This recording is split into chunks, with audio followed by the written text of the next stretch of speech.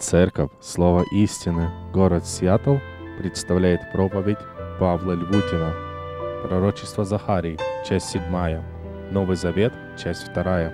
Слава Богу за то, что Бог дает нам сегодня эту привилегию, собравшись в доме Его, соприкасаться с удивительным Его Словом для того, чтобы наслаждаться познанием Его красоты, Его славы, Его величия. Если вы заметили, в каждом песнопении отражалась эта удивительная слава Иисуса Христа. Это то, что наполняло сердца людей, когда они встречали Христа, входящего в Иерусалим. Наверное, каждая песня отображала это удивительное благословение Нового Завета, о котором мы с вами рассуждаем. Это удивительное благословение или привилегию, которую Бог дает нам сегодня вместе петь и провозглашать эти удивительные истины для наших общих сердец. Как уже сегодня говорилось, сегодня западный мир празднует праздник, который посвящен одному историческому событию, который связан с въездом Христа в Иерусалим. Для того времени это было достаточно значимое событие, которое тесно было связано с самой надеждой Израиля. Один из последователей Христа после его распятия, мысленно возвращаясь к этим дням, говорит о своей надежде, которую он переживал. Лука отмечает в 24 главе, он говорит: «А мы надеялись было, что Он есть тот, который должен избавить Израиля. Но совсем тем уже третий день ныне, как это произошло». А мы думали. У них было определенное представление, определенный взгляд на эти события, на самого Иисуса Христа. И они думали, что Он есть тот, который должен избавить Израиля. Слово «избавить» означает искупить или освободить за выкуп. А мы думали, что Он тот, кто выкупит вновь Израиль. Как когда-то было выкуп из египетского рабства. Именно это слово использует Захария в самом начале, когда он описывает удивительную доктрину спасения. В 1 главе 68 стихе сказано: «Благословен Господь Бог Израилев, что посетил народ свой и сотворил избавление ему». Избавление, или Он освободил, или сотворил выкуп, чтобы дать свободу народу своему. Он сотворил искупление. Именно об этом думали ученики, думали многие люди, которые сопровождали Иисуса Христа. Они говорили, и они думали, Он есть тот, кто даст избавление. Они жили этой надеждой. Так въезд Христа в Иерусалим, он сопровождался с надеждой Израиля, что Бог воздвигнет спасение им в доме Давида. Именно это очень ярко отражалось в их восклицании. Посмотрите, Матфей передает это восклицание. Народ же, предшествовавший и сопровождавший, восклицал: «Осанна сыну Давидову, благословен грядущий во имя Господне, осанна вышний». Слово «грядущий» – это имя, Мессия, тот, кто грядет, это обещанный, это грядущий. Они называют его сыном Давидовым. Хотя они думали, что он из Назарета, они были убеждены, что он несет то спасение, о котором Бог говорил, это спасение в доме Давидовом. Интересно отметить, что слово «осанна», оно буквально с еврейского языка означает «о спаси» или «о помоги же». Это не просто восклицание поклонения, это была просьба к сыну Давидову. Это просьба о спасении, это просьба об искуплении, это просьба об избавлении. «О спаси же». Народ просит Иисуса спасения, называя Его сыном Давидовым или грядущим обещанным Мессией. Более того, это было не просто восклицание израильского народа, но эти слова, которые произносил израильский народ во дни этого праздника, они выражали глубину их надежды. Эти слова, они являлись цитатой из мессианского псалма, который постоянно пел народ, ожидавший избавления. Каждый раз, когда они рассуждали об избавлении, они рассуждали или вспоминали этот псалом, который периодически помнили и пели. Это был 117-й псалом. Если у вас будет возможность, придя домой, прочитайте весь 117-й псалом, и вы заметите, как он наполнен этой глубокой, удивительной истиной, что Бог есть их спасение, Бог избавления. Я хотел привести вам небольшую цитату из этого псалма. 21 стих. Псалмопевец пишет: «Славлю Тебя, что Ты услышал меня и соделался моим спасением. Камень, который отвергли строители, соделался главой угла. Это от Господа, и есть дивно в очах наших». И дальше они говорят об этом дне: «Сей день сотворил Господь, возрадуемся и возвеселимся в он». И это то, что происходило, когда Христос входил в Иерусалим. Они видели этот день. Они радовались и ликовались. И дальше 25 стих говорит: «О Господи, спаси же», что означает слово «Осанна». «Осанна, о Господи, спаси же, о Господи, поспешествуй же, благословен грядущий во имя Господне. Благословляем вас из дома Господня». Этот праздничный день израильский народ считал исполнением этого псалма. Их надежда переживала кульминационный момент. Они думали, что именно этот день сотворил Господь. Это особый день, когда они соприкоснутся с удивительным Божьим спасением или Божьим избавлением. Именно поэтому он стал для них причиной радости и веселья. Он стал причиной из возгласа: «О Господи, спаси же», провозглашая, что это благословение приходит из дома Давидова. Израильский народ радовался и торжествовал, но евангелисты раскрывают удивительную реакцию Иисуса Христа. Во время этого радости и торжества написано: Христос плакал. В чем была причина? В чем была причина плача Христа? Некоторые говорят, Христос плакал, потому что он знал, что эта толпа через несколько дней будет кричать: «Распни его». Скорее всего, изучая Евангелие, можно предположить или заключить, что эта толпа не кричала: «Распни его». Эта толпа шла вместе с ним с Галилеи, где он большую часть провел своего служения. Они видели в нем Мессию. Через 3 дня будет другая толпа из Иудеи, из Иерусалима, которая будет требовать его распятия. Почему Христос плакал?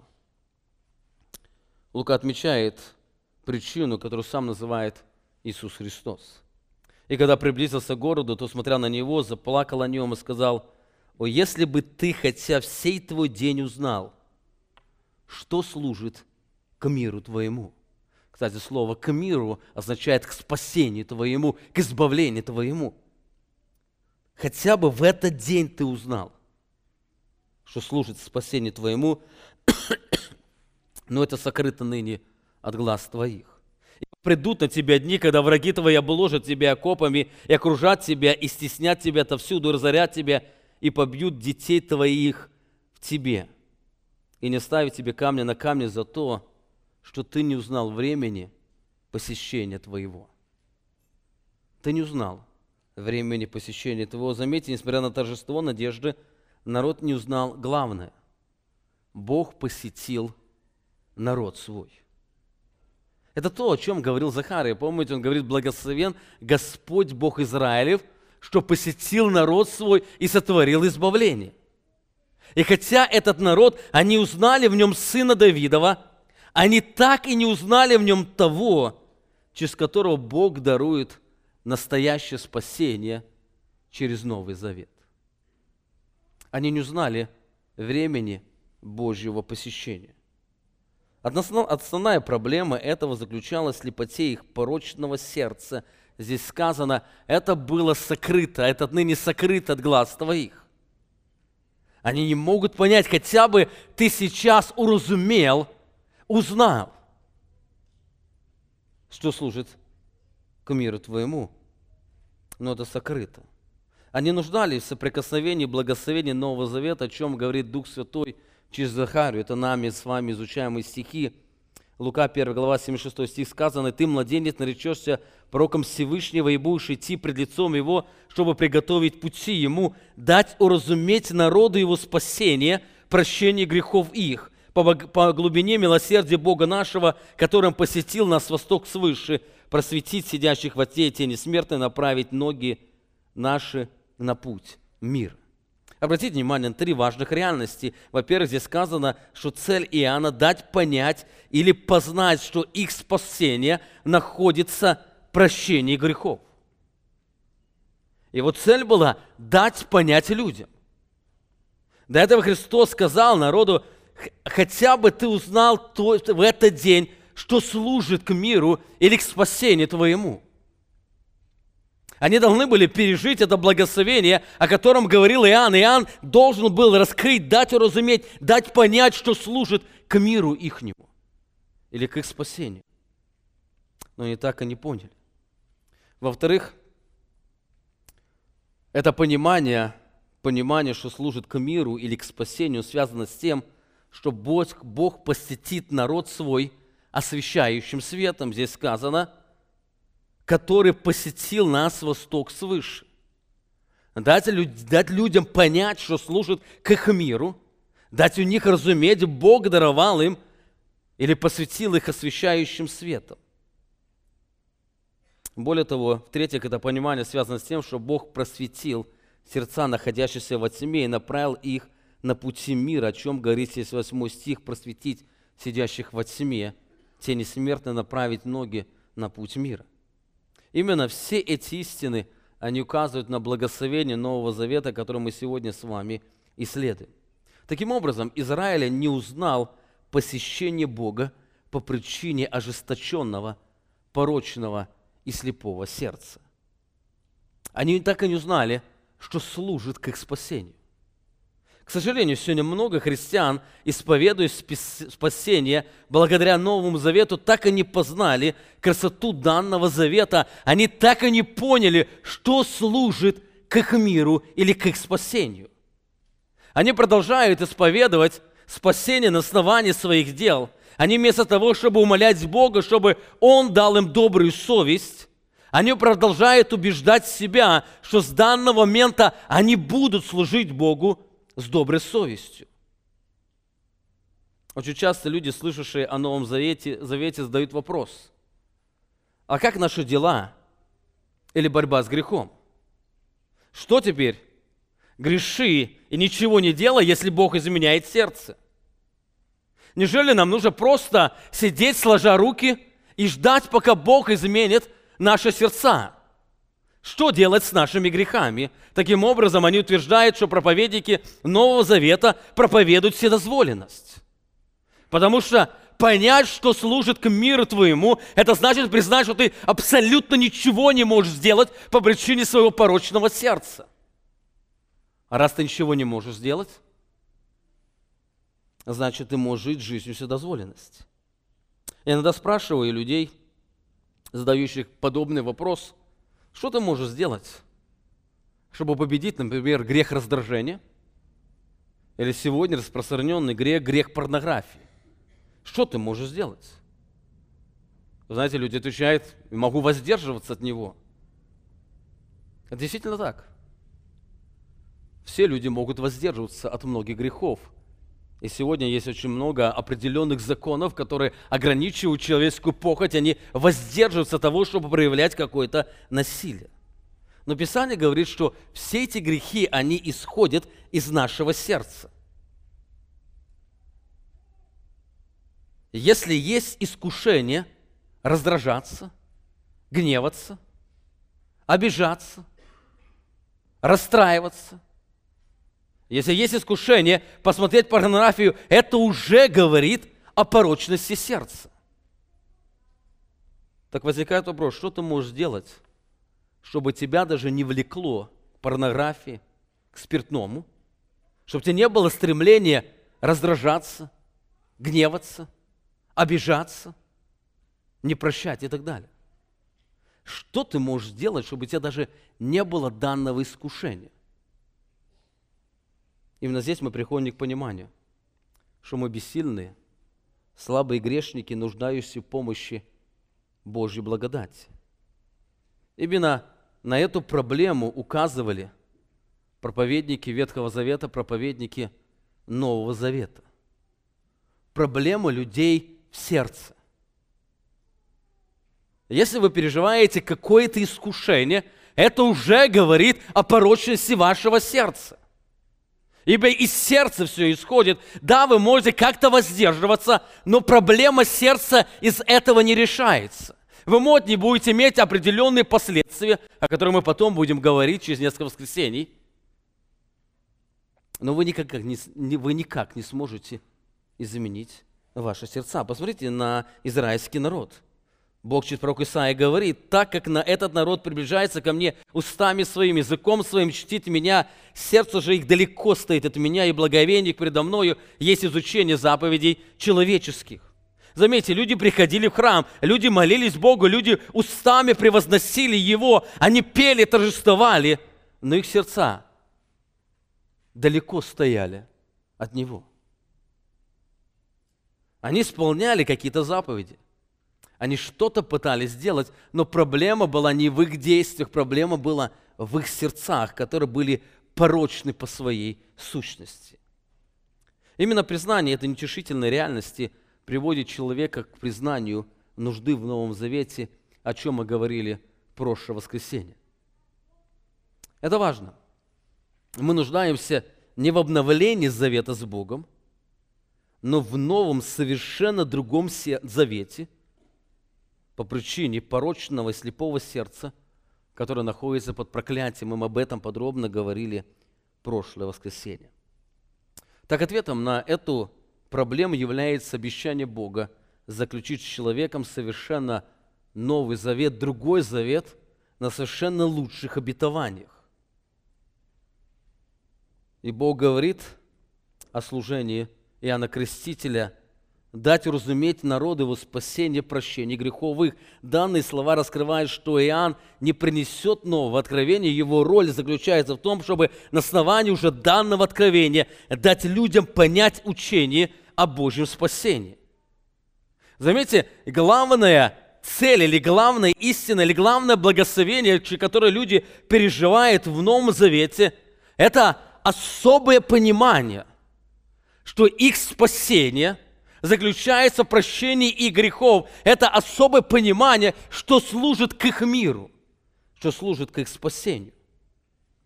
Данный завет был источником их надежды, о котором очень подробно Бог говорил через пророков. Дайте уразуметь, мы в прошлом воскресенье посмотрели на несколько текстов, на многие даже тексты Ветхого Завета, которые очень ярко раскрывают удивительное благословение спасения в Новом Завете. Сегодня, продолжая рассуждать над словами Захарии, мы с вами посмотрим еще на несколько истин для того, чтобы картина Нового Завета она была еще ярче и ярче. Если Бог даст, в следующее воскресенье мы с вами посмотрим уже на сами благословения и как они преломляются в нашей жизни. В-третьих, в этом тексте раскрывается характер Божьего Завета. Мы с вами увидели нужду в Новом Завете, связанную с нашим сердцем, увидели обещание Бога. Это удивительное обетование, это лучшее обетование, которое Он соделает. И в-третьих, здесь Иоанн раскрывает, или Захария раскрывает характер Нового Завета. Здесь сказано: дать уразуметь народу его спасение, прощение грехов их, по глубине милосердия Бога нашего, которым посетил нас восток свыше. В этом тексте говорится о несколько важных истин, раскрывающих характер данного завета. Я хотел бы обратить внимание на две очень важных истины. Во-первых, читая эти слова, можно заметить, что здесь Захария говорит о безусловном завете. Это безусловный завет или завет, или взаимоотношения, которые строятся не на каких-то человеческих условиях, но они строятся именно на действии Бога. Здесь сказано: дать уразуметь народу его спасение, прощение грехов их по глубине милосердия Бога нашего, которым посетил нас восток свыше. Заметьте, в этом тексте совершенно нет никаких условий к тем, кто должен пережить спасение. Здесь Дух Святой раскрывает, что служение Иоанна Крестителя связано с тем, чтобы дать понять то, что совершит Бог для их спасения. Да это уже было сказано, что Бог посетил, Бог сотворил, и Бог воздвиг спасение в доме Давидовом. Это уже все соделал Бог. Глаголы «арист» указывают на уверенность, что это точно совершится. Таким образом, завет, как завет Авраамов и Давидов, так и Новый Завет не предполагает никаких условий со стороны человека. Главное служение Иоанна Крестителя, служителя Нового Завета, заключалось в том, чтобы дать понять. Бог послал Иоанна, чтобы дать понять израильскому народу, что их спасение заключается в прощении их грехов. Но вы, кстати, заметите, несмотря на то, что Иоанн очень ярко об этом говорил, народ так и не разумел эту истину. Он так и не понял, что служит к их миру. Это еще раз раскрывало порочность человеческого сердца. Истинное спасение или обетование Нового Завета, они раскрывают то, что сделает сам Бог. Если вы посмотрите на любое обетование Нового Завета, то можете заметить, что там совершенно нет описания никаких условий для спасения. Там везде сказано о том, что сделает сам Бог. Посмотрите на один из текстов. Иеремия 31 глава, 33 стих. «Но вот завет, который заключу с домом Израилевым после тех дней, говорит Господь, я вложу закон мой во внутренность их, и на сердцах их напишу его, и буду им Богом, и они будут моим народом, и уже не будут учить друг друга, брат брата, и говорить, познайте Господа, ибо все сами будут знать меня от малого до большого, говорит Господь, потому что я прощу беззаконие их и грехов их, уже не вспомяну боли». Заметьте, все, что здесь сказано о том, что сделает сам Бог. Все, что здесь сказано о Божьем действии. Действие спасения – это полностью действие суверенного Бога. Это Он соделает. Человек по причине своего порочного, нечистого, высокомерного сердца совершенно ничего не может сделать для того, чтобы приблизиться к трону Божьей благодати. Именно поэтому Иисус Христос отвечал на вопрос Никодима, что нужно сделать, чтобы спастись. Христос сказал, надо народиться свыше. Сама эта аналогия уже указывает на суверенное только действие Бога. Никодим, который не до конца понимал еще слова, он думал, что они о своих силах, они могут что-то совершить. И он задает вопрос, что я могу сделать для этого? Неужели я могу войти в новую утробу матери моей, чтобы родиться? В какой-то степени он правильно понял слова Христа, с которым было трудно согласиться. Задайте себе вопрос, что вы сделали для того, чтобы вам родиться? И вы признаете совершенно ничего. Нет, вы можете сказать, я поверил перед тем, как родиться. Но перед тем, как родиться, вы не могли даже поверить, потому что вас не было этой жизни. Что вы можете сделать, чтобы спастись? Вам надо родиться от Бога. Бог должен совершить действие. И в этих словах Бог обращается к пророку Иезекиилю, который говорит о Новом Завете, где Бог совершит это спасение, изменив человеческое сердце, о чем будем говорить в следующее воскресенье. Таким образом, для спасения необходимо действие Божьей благодати, которое является обетованием Нового Завета. Об этом очень ярко пишет апостол Павел. Послание к Ефесянам он пишет в 2 главе, 4 стихе, «Бог, богатый милостью, по своей великой любви, который возлюбил нас». И посмотрите на эти слова. «И нас, мертвых, по преступлениям, оживотворился Христом».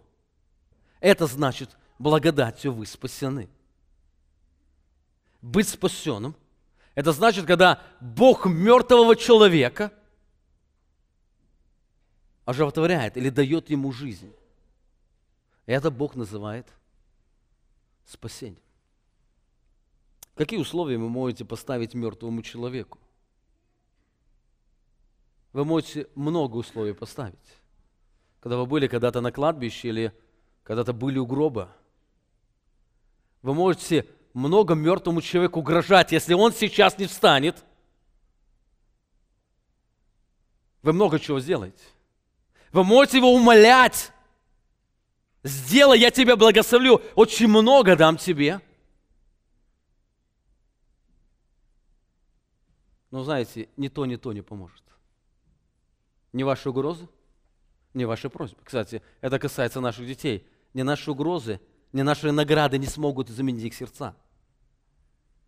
Это касается каждого грешника. Каждый грешник нуждается в этом удивительном соприкосновении Божьей благодати. Именно в этом заключается спасение.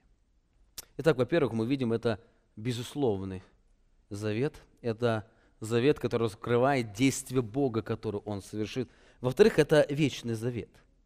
Это вечный или неизменный завет, где сказано дать уразуметь народу его спасение, прощение грехов их. Здесь раскрывается очень важная истина. Наше спасение связано не с нашими действиями и не с нашими победами, но оно связано с прощением наших грехов.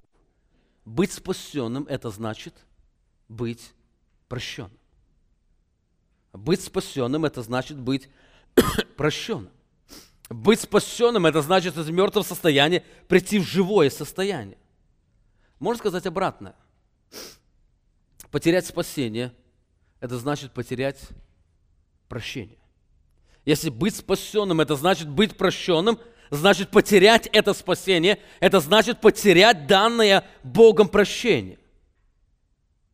Но вы знаете, Божье прощение потерять невозможно, потому что оно безусловное и вечное. Заметьте, Бог говорит в Новом Завете, Он говорит о своем прощении. И уже не будут учить друг друга, брат брата, говорить: познайте Господа, ибо все сами будут знать меня от малого до большого, говорит Господь, потому что я прощу беззаконие их. Это безусловное будет прощение, и грехов их, написано уже, не вспомину более. Это безвозвратное прощение, это полное прощение, это вечное прощение. Это мы своим порочным сердцем можем простить, и потом через 2-3 года вспомнить. А ты помнишь тогда? Божье прощение совершенно другое. Когда Бог возрождает человека, Он дает ему спасение, Он прощает все его грехи.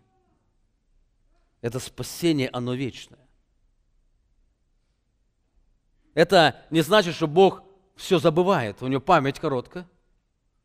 Но это указывает на то, что Бог принимает решение никогда больше не использовать эти грехи против своих детей.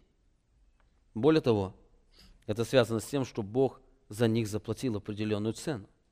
Бог неоднократно раскрывает израильскому народу, что взаимоотношения по Новому Завету они будут вечны. Иеремия 32 глава 40 стих сказано: «И заключу с ними вечный завет, по которому я не отращусь от них, чтобы благотворить им». Заметьте, Он заключит вечный завет, по которому Он никогда уже не отвернется, чтобы даровать свою благость. И написано: «И страх мой вложу в сердце их, чтобы они не отступали от меня». Это удивительное обетование Бога. Уверенность в Новом Завете или уверенность в спасении, она коренится в действии самого Бога. Это Он обещает никогда не отвернуться от нас. Это Он обещает сделать Его детей стойкими до самого конца. «Я страх мой вложу, чтобы они не отступали». Это Он обеспечивает стойкость или верность Ему. Если человек отступает от Него, значит, там не было Божьего страха, потому что Божий страх, он способен и силен сохранить от падения. «Я вложу страх мой, чтобы они не отступали». Послушайте внимательно. Учение о возможности потерять спасение исходит из ложного понимания характера спасения. Потерять можно только то, что вы носите с собой. Спасение – это не индульгенция, данная вам за ваш выбор, или какое-то действие, которое вы постоянно носите с собой. Спасение – это даже не членство в каком-то клубе или в какой-то церкви, где при определенных условиях вы можете потерять данное членство. Спасение – это действие Бога, которое Он совершает в ваших сердцах. Быть спасенным – это значит пережить то, что делает Бог. Это пережить наличие Божьего страха, который будет вести и сделать стойкими. Это пережить особое соприкосновение Божьей благодати, при которых Он изменяет черствые высокомерные сердца, которые способны реагировать на Божье действие. Когда-то Алексей Коломийцев в одном из интервью он говорил, сравнивал потерю спасения это с конфеткой. Если спасение – это конфетка, которую вы носите с собой, то вы можете ее потерять. Но представьте себе, что вы эту конфетку съели. И она растворилась во всем вашем организме. Вы можете ее потерять. Это интеллигенция, которую вы носите. Это не членство, это Божье действие. Если Божье действие, оно растворилось в ваших сердцах, оно вечно и непреложно. Именно об этом Бог говорил в своем благословении или обетовании Нового Завета. Новый Завет – это вечный завет, который изменяет наши сердца. Итак, мы видим в этом тексте, раскрывается характер Нового Завета, он безусловный и он вечный. Четвертое, в этом тексте раскрывается источник или причина данного завета. Почему Бог заключил данный завет? Откуда он исходит? В 78 стихе Дух Святой через Захарию говорит очень важные слова. Написано «по глубине милосердия Бога нашего». Предлог «по» можно привести как «из-за». Дать разуметь спасение, прощение грехов наших из-за глубины милосердия Бога. Здесь раскрывается причина нашего спасения. Это Божья милость. Это очень важно. Божье действие в наших сердцах, оно не обусловлено ни нами, ни нашей какой-то добродетелью. Оно обусловлено определенным Божьим действием. Некоторые говорят, что Бог, зная наперед, что сердце данного человека склонно принять его, именно поэтому вступает с ним данный завет. Но это совершенно не так. Здесь Дух Святой говорит, служение Иоанна заключается в том, чтобы дать уразуметь народу его спасение, прощение грехов из-за глубины милосердия Бога. Каждый человек, он должен понять, что его спасение, оно связано только с глубиной милосердия Бога. С Его милостью. Именно с Ним самим. Это не просто милость, это глубокая милость, это сильнейшая милость, которая изменяет нас. Причина Нового Завета находится только в Боге и только в Боге. Посмотрите на несколько текстов, которые Бог говорил через пророков, давая им разуметь эту очень важную истину. Исайя 43 глава, 25 стих сказано: «Я сам изглаживаю преступления твои», и дальше послушайте сказано, «ради себя самого и грехов твоих не помяну». Почему Бог дает прощение? Это причина Божьего прощения рождается в Нем самом, ради себя самого. 48 глава этой же книги, 9 стих сказано, «Ради имени моего отлагал гнев мой, и ради славы моей удерживал себя от истребления тебя. Вот я расплавлю тебя, но не как серебро, испытал тебя в горниле страданий. Ради себя самого делаю это, ибо какое было бы нарекание на имя мое, славы моей не дам иному». Здесь снова Бог говорит о том, что его спасение или спасение израильского народа связано только с самим Богом. Божья милость, Божье долготерпение, Божья любовь, Божье прощение, оно исходит из самого Бога, оно рождается в сердце самого Бога. Он делает это ради себя. Иезекииля 36 глава, 28 стих сказано, «Посему скажи дому Израилеву, так говорит Господь Бог, не для вас я сделаю это, дом Израилев, а ради святого имени моего, которое вы обеславили у народов, куда пришли». И дальше он раскрывает эти обетования Нового Завета, и в 3 стихе он говорит, «Не ради вас я сделаю это, говорит Господь, да будет вам известно, краснейте и стыдитесь путей ваших, дом Израилев». Заметьте, в начале и в конце, перед тем, как он раскрывает обетование Нового Завета, о котором мы говорили в прошлое воскресенье, смотря на этот текст, он в начале и в конце указывает, что это связано не ради вас. Этот завет, он сходит не с вашей добродетели, не с того, что вы это сделали, а только с того, что эта Божья милость рождается в его сердце, и он проявляет ее. Источник нашего спасения, заключая, находится именно в Божьей благодати его сердца. Посланник Ефесянам апостол Павел об этом несколько раз говорит. Это, кстати, то, о чем мы сегодня пели, сегодня совместно, самой первой песни. И там были слова такие: похвалу благодати своей, похвалу славы своей. Бог спасает людей. Это слова, которые апостол Павел пишет в послании Ефесянам в 1 главе. Я прочитаю только один из отрывок. Он, предопределив усыновить на себе через Иисуса Христа, написано, по благоволению воли своей, указывая, это было решением его суверенной воли, для чего похвалу благодати своей, которой он облагодатствовал нас возлюбленным. И дальше написано, в котором мы имеем искупление и прощение грехов. Эти слова полностью разбивают всякую человеческую значимость. Наше спасение, оно исходит из сердца или изнутри самого Бога. Именно в этом сущность Нового Завета. Моисеев завет был отклик Божьих благословений на действие человека. И люди в Моисеевом завете, они постоянно думали, что они достойны Божьих благословений. У них правильное состояние жизни, сердца и так далее. Но данный завет постоянно раскрывал. У них гордое, нечистое сердце, которое постоянно противится Богу. И здесь Бог раскрывает в своем Новом Завете, что новые взаимоотношения, они построены на Его великодушии, на Его любви, на Его милости, на Его милосердии. Именно апостол Павел, говоря о нашем спасении, он указывает на эту важную истину. Бог, богатый милостью, по своей великой любви, который возлюбил нас, и нас, мертвых по преступлениям, олжетворился Христом, благодатью вы спасены. Интересно отметить, что в оригинале 4 стих начинается с противительного союза «но».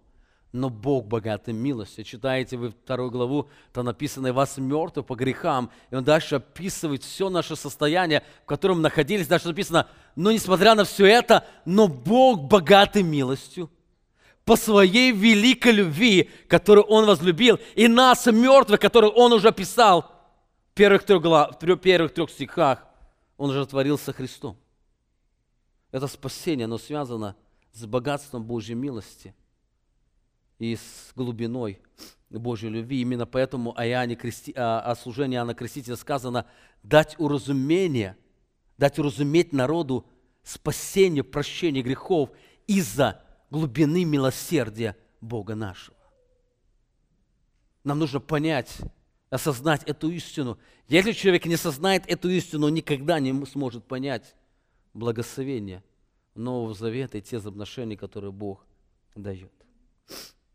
Итак, мы с вами уже сегодня посмотрели на еще 3 очень важных истины, которые раскрывают нам или помогают нам увидеть картину Нового Завета.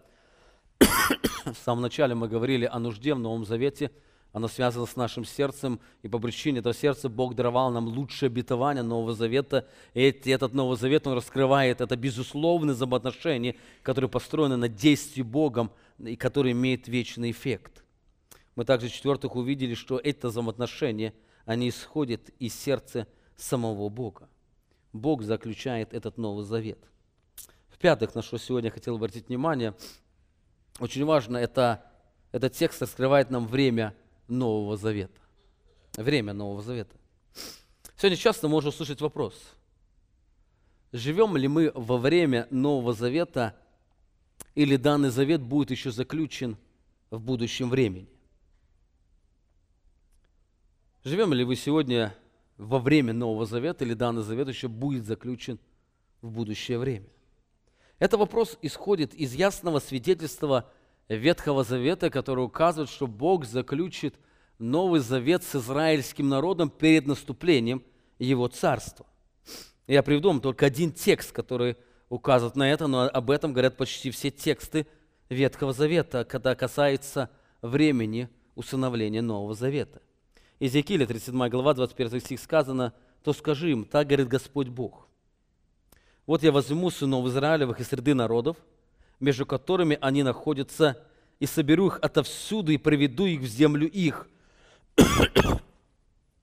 На этой земле, на горах Израиля, я сделаю их одним народом, и один царь будет царем у всех их, и не будут более двумя народами, и уже не будут впредь разделяться на два царства. Это, кстати, те благословения, которые мы сегодня начинаем переживать. Во времена Иисуса Христа было два царства, было иудейское, было самарянское царство. Но Он говорит, что так уже не будет, и сегодня мы переживаем только одно царство Израиля. Говорит, я это сделаю, и не будут уже осквернять себя идолами своими, и мерзостями своими, и всякими пороками своими, и освобожу их из всех мест жительства их, где они грешили, и очищу их. И написано, и будут моим народом, и я буду их Богом, указано обетование Нового Завета. И раб мой Давид будет царем над ними, и пастырем всех их, они будут ходить в заповедях моих, и уставы мои будут соблюдать и выполнять, о чем мы говорили сегодня, по причине того, что Он вложит страх во внутренность, в сердце их, они будут ходить по его заповедям.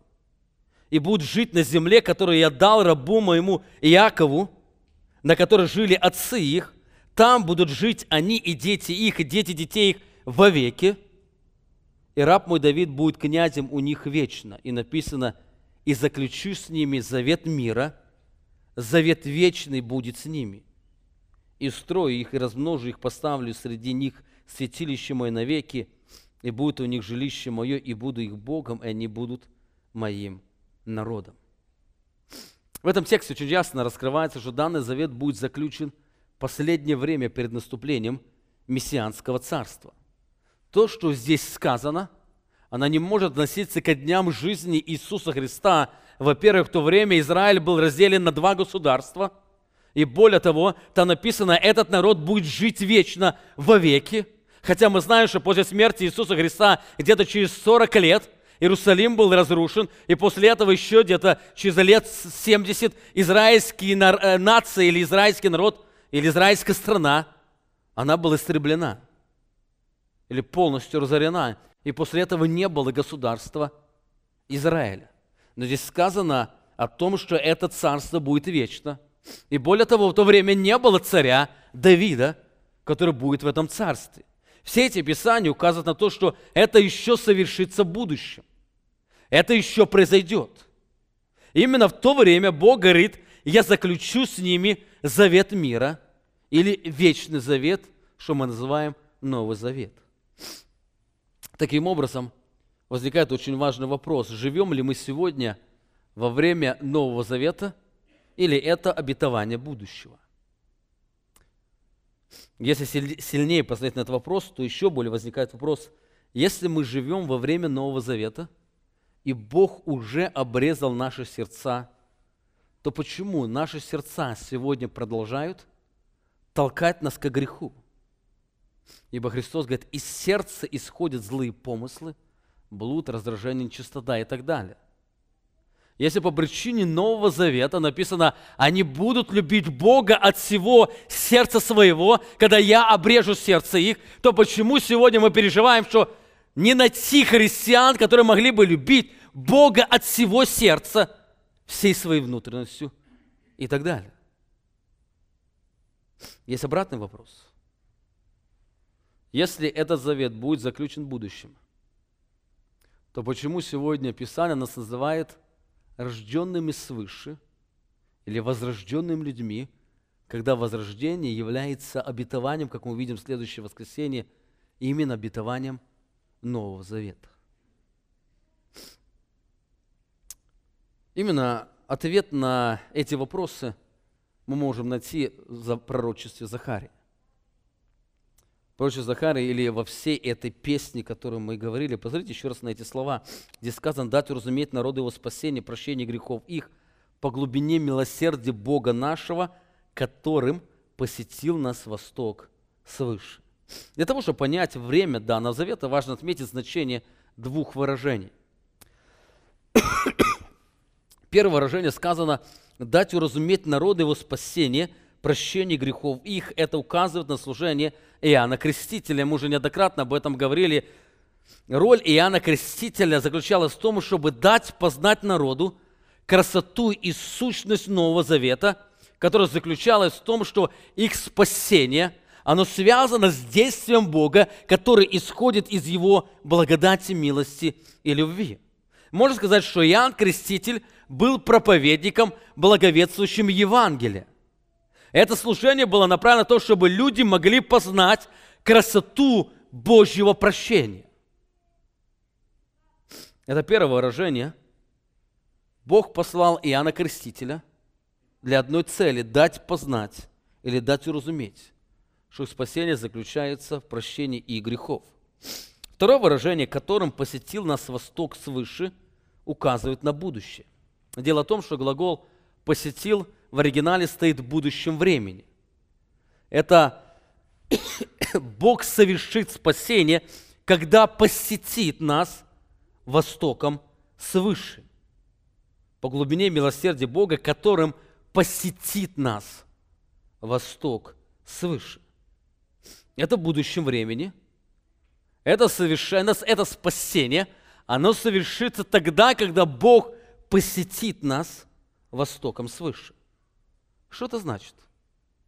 Что это значит?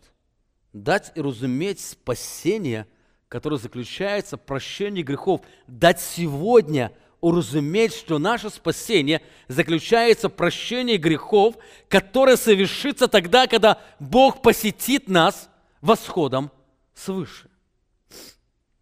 Выражение «восход свыше» означает «восходящее солнце». Мы говорим «восходит солнце». Это восход, это восходящее солнце. Это выражение было знакомо для евреев. И здесь Дух Святой использует язык ветхозаветных пророков, которые описывают пришествие Иисуса Христа во славе. Я приведу несколько текстов. Валаам говорит, числа 24 глава, «Вижу его, но ныне еще нет, зрю его, но не близко. Восходит звезда от Иакова, и восстает жезл от Израиля, и разит князей Моава, сокрушает всех сынов Сифовых». Здесь описывается время пришествия Иисуса Христа, и он видит пришествие Христа как восходящую звезду или восходящее солнце. Восходит солнце или звезда, или яркий свет, этот восходит от Иакова, что указывает на Иисуса Христа. Малахия 4 глава, 1 стих сказано: «Ибо вот придет день, пылающий, как печь, тогда все надменные, поступающие нечестиво, будут как солома, и попалит и грядущий день, говорит Господь Савов, так что не ставит у них ни корня, ни ветвей. А для вас, благовеющие пред именем Моим, взойдет солнце правды, и исцеление в лучах Его, и вы выйдете, взыграете, как тельцы упитаны». Здесь описывается это время суда и время мессианского царства, которое будет связано с тем, что взойдет солнце правды или солнце праведности, и вы получите исцеление именно в этом солнце. Эти слова вновь указывают на Иисуса Христа, который как солнце придет на эту землю, оно ярким светом осветит этот мир. Этот образ использует Христос, когда обращается к церкви в книге Откровения. Откровение 22 глава, 16 стих сказано: «Я есть корень и потомок Давида», указывая на свое мессианское происхождение. И дальше сказано: «Звезда светлая и утренняя». Слово «звезда», утренняя – это та звезда, которая утром встает, это солнце. Я есть – это тот, кто освещает.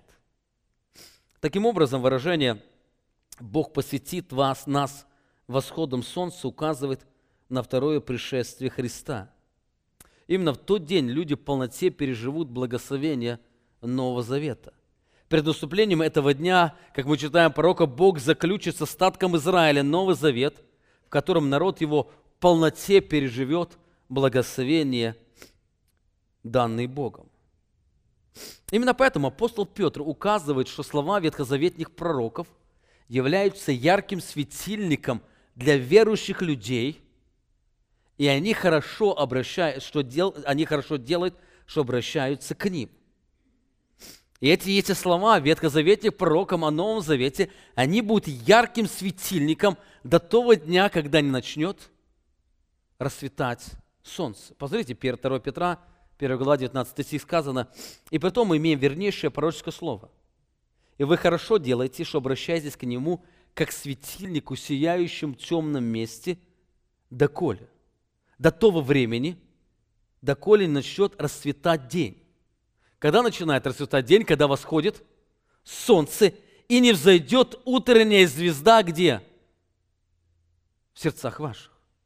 Заметьте, здесь Петр указывает на две реальности. Во-первых, начнет расцветать день, что указывает на восход солнца.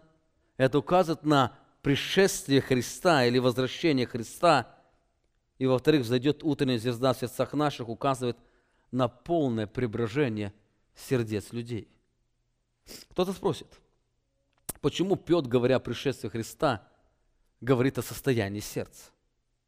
Дело в том, что пришествие Христа будет связано не только с восстановлением Царства, но также с нашим внутренним преображением. В тот день люди во всей полноте переживут благословение Нового Завета. Они будут любить Бога всем сердцем своим, всей душой и всеми силами. Это день нашего спасения. Как Бог сказал, Бог воздвиг на спасение в доме Давидовом.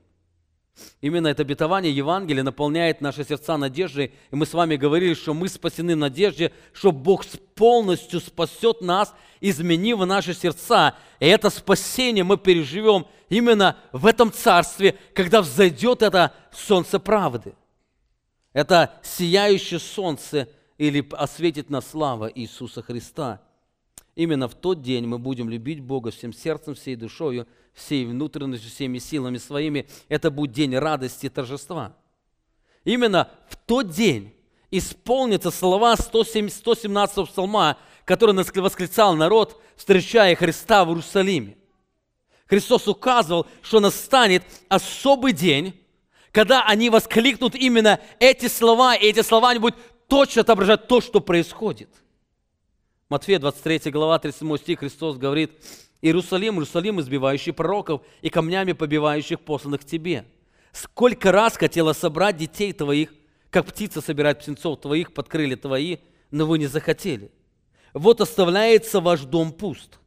Ибо сказываю вам, не увидите меня отныне, доколе не воскликнете: благословен грядущий во имя Господне». Кстати, эти слова Христос говорит уже после входа в Иерусалим. И Он говорит: настанет время, вы не увидите меня, доколе не воскликнете эти слова: «Осанна, благословен грядущий во имя Господне». И здесь Христос вновь обращает к 117-му псалму, к мессианскому псалму, который скрывает благословение Божьего спасения в Новом Завете. «Ибо в тот день народ Божий воспоет песни». Исаия очень ярко раскрывает эту песнь. 12 слова: «И скажете в тот день: славлю Тебя, Господи, Ты гневался на меня, но тратил гнев Твой и утешил меня. Вот Бог спасения моего, уповаю на Него и не боюсь, ибо Господь сила моя и пение мое Господь, Он был мне во спасение. И в радости будете почерпать воду из источников спасения.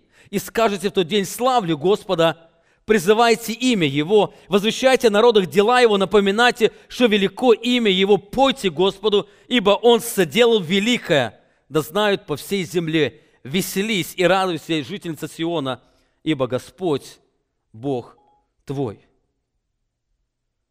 Ибо велик посреди тебя святой Израиль».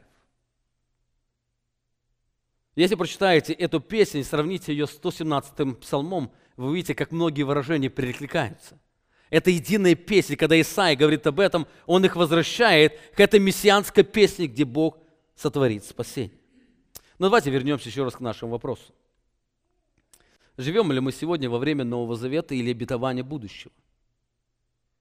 Если мы сегодня живем во время Нового Завета, и Бог обещал обрезать наши сердца, то почему наши сердца сегодня продолжают толкать нас к греху? Почему сегодня мы начинаем осознавать, что мы еще не любим Бога от всей своей внутренностью? В нашей жизни продолжает проявляться нечистота нашего сердца, потому что из сердца исходят обиды, раздражение, непонимание, непрощение и так далее. Если завет будет заключен в будущем, то почему Писание нас сегодня называет рожденными свыше? Посмотрите на обетование Иеремии. Очень удивительное обетование. Бог говорит: Вот наступают дни, говорит Господь, когда заключу с Домом Израилем, с Домом Иуды Новый завет, не такой завет, который заключил с отцами их в тот день, когда взял их за руку, чтобы вывести их с земли египетской. Тот завет мой они нарушили, хотя оставался в союзе с ними, говорит Господь. Здесь Бог говорит, что наступают дни. Обратите внимание, здесь не сказано «наступает день». Наступает дни, множественное число. Это указывает на определенный отрезок времени. Не один день, наступает период времени. Это последние дни перед наступлением Иисуса Христа. Что это за дни? Что это за отрезок времени, когда Бог говорит, что наступают дни, когда я заключу с Израилем Новый Завет? Апостол Павел отвечает, или мы находим ответ в посланиях апостола Павла и других авторов. 2 Тимофея, 3 глава, 1 стих написано: «Знайте, что последние дни наступят времена тяжкие». Знаете, что последние дни, в этот какой-то отрезок времени, который называют последние дни, будут времена тяжкие. Потому что люди будут, и дальше перечисляются, какие люди. И дальше Бог говорит, и дальше Павел пишет Тимофею: ты же от них отвращайся. Другими словами, он уже указывает, что эти люди сейчас и есть, и он должен от них отвращаться, что указывает, что Тимофей уже жил в эти последние дни. Евреям 1 глава, 1 стих. Бог многократно и многообразно говоривший Израиле отцам пророков, написано: «Последние дни сии говорил нам в Сыне, которого поставил наследником всего, через которого веки сотворил».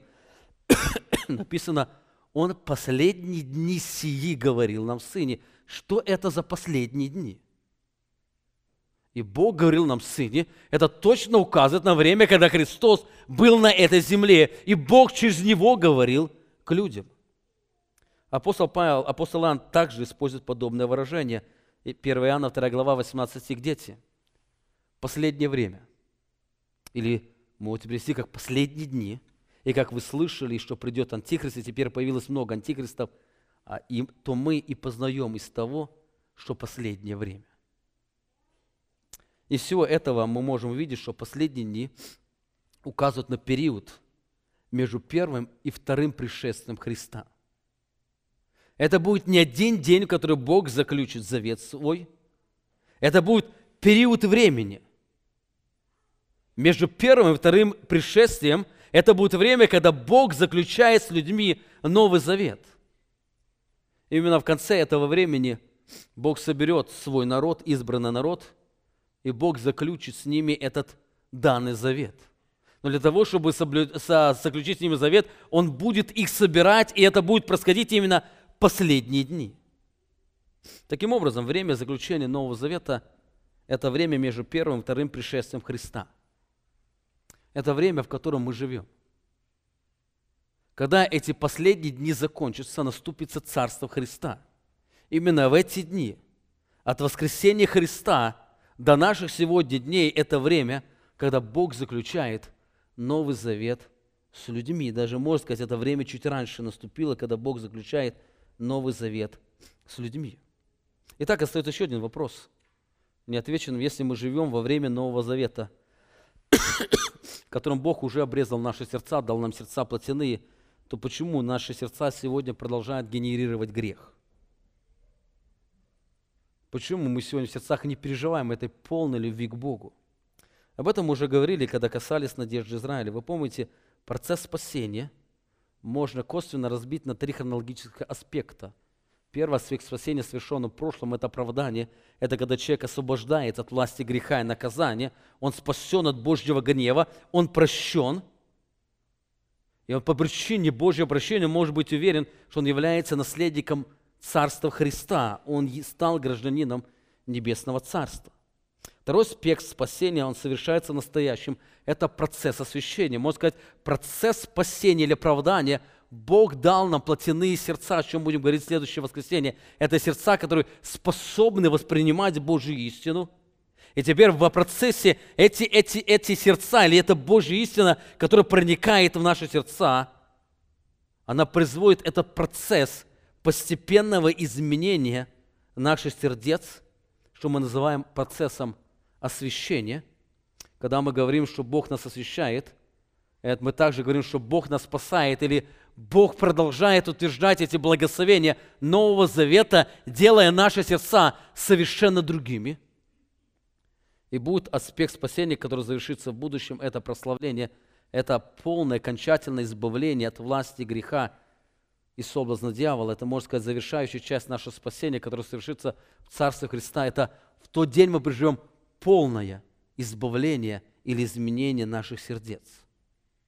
Таким образом, в начале возрождения Бог возрождает наши сердца, делая их плотяными, то есть способными воспринимать Божье Слово.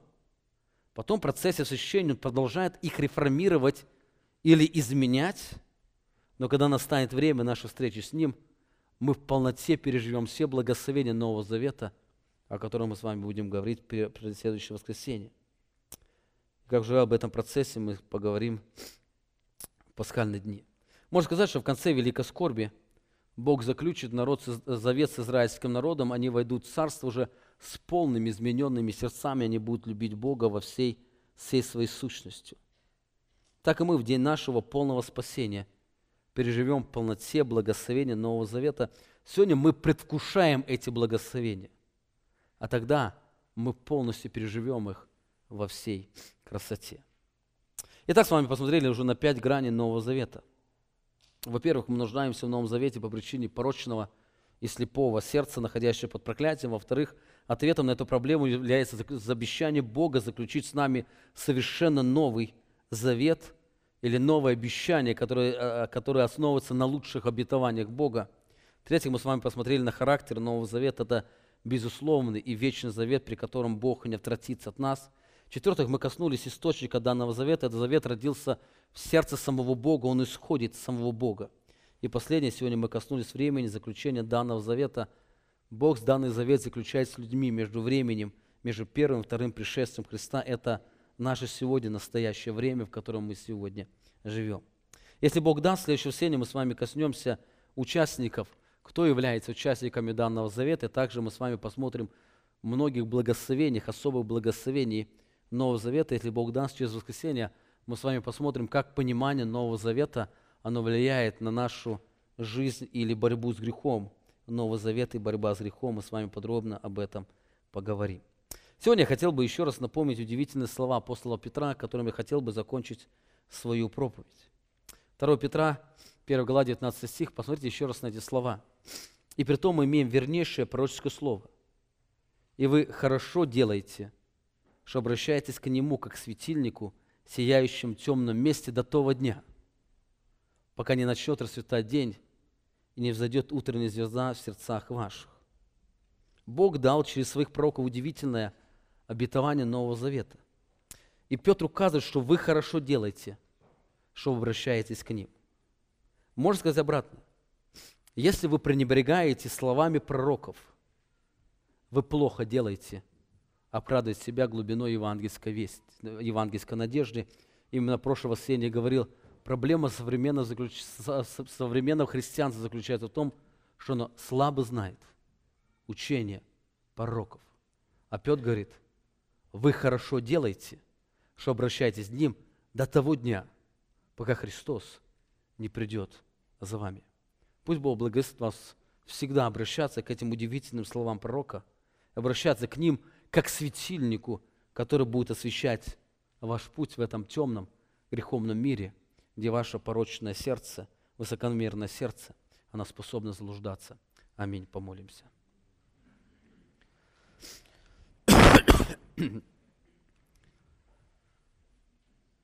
Великий Бог, который исполнен великой любви, глубокой милости, мы сегодня обращаемся к Тебе, благодарим Тебя за это удивительное благословение, которое давал нам сегодня быть в Доме Твоем. И Ты сегодня наполнял нас этим удивительным обетованием, познанием удивительной славы Твоей, соприкасаясь с этим удивительным заветом, который Ты заключаешь. И Ты сегодня даешь нам это удивительное благословение разуметь спасение, прощение грехов. Ты даешь нам сегодня разуметь, что наше спасение связано только с глубиной Твоей милости. Ты даешь нам сегодня разуметь, что полное спасение мы можем пережить только в будущем царстве, когда встретимся с Твоим Сыном. Но сегодня мы являемся участниками этого удивительного завета. Мы благодарим Тебя, поэтому мы сегодня смирение наших сердец просим. Ты изменяй наши сердца, Ты веди нас, Ты руководи нами, Ты направляй нас. Даруй, чтобы Твоя благодать, она направляла нашу жизнь, что Твое Слово, оно освещало наш путь. Даруй нам постоянно жить этим глубоким пониманием. Наше спасение связано с осознанием глубины и силы Твоей благодати, которая проявляется в наших сердцах на вечный Бог. Аминь. Вы прослушали проповедь пастора Павла Львутина. Другие проповеди и информацию о нашей церкви вы можете найти на нашей странице в интернете www.slovoistины.org.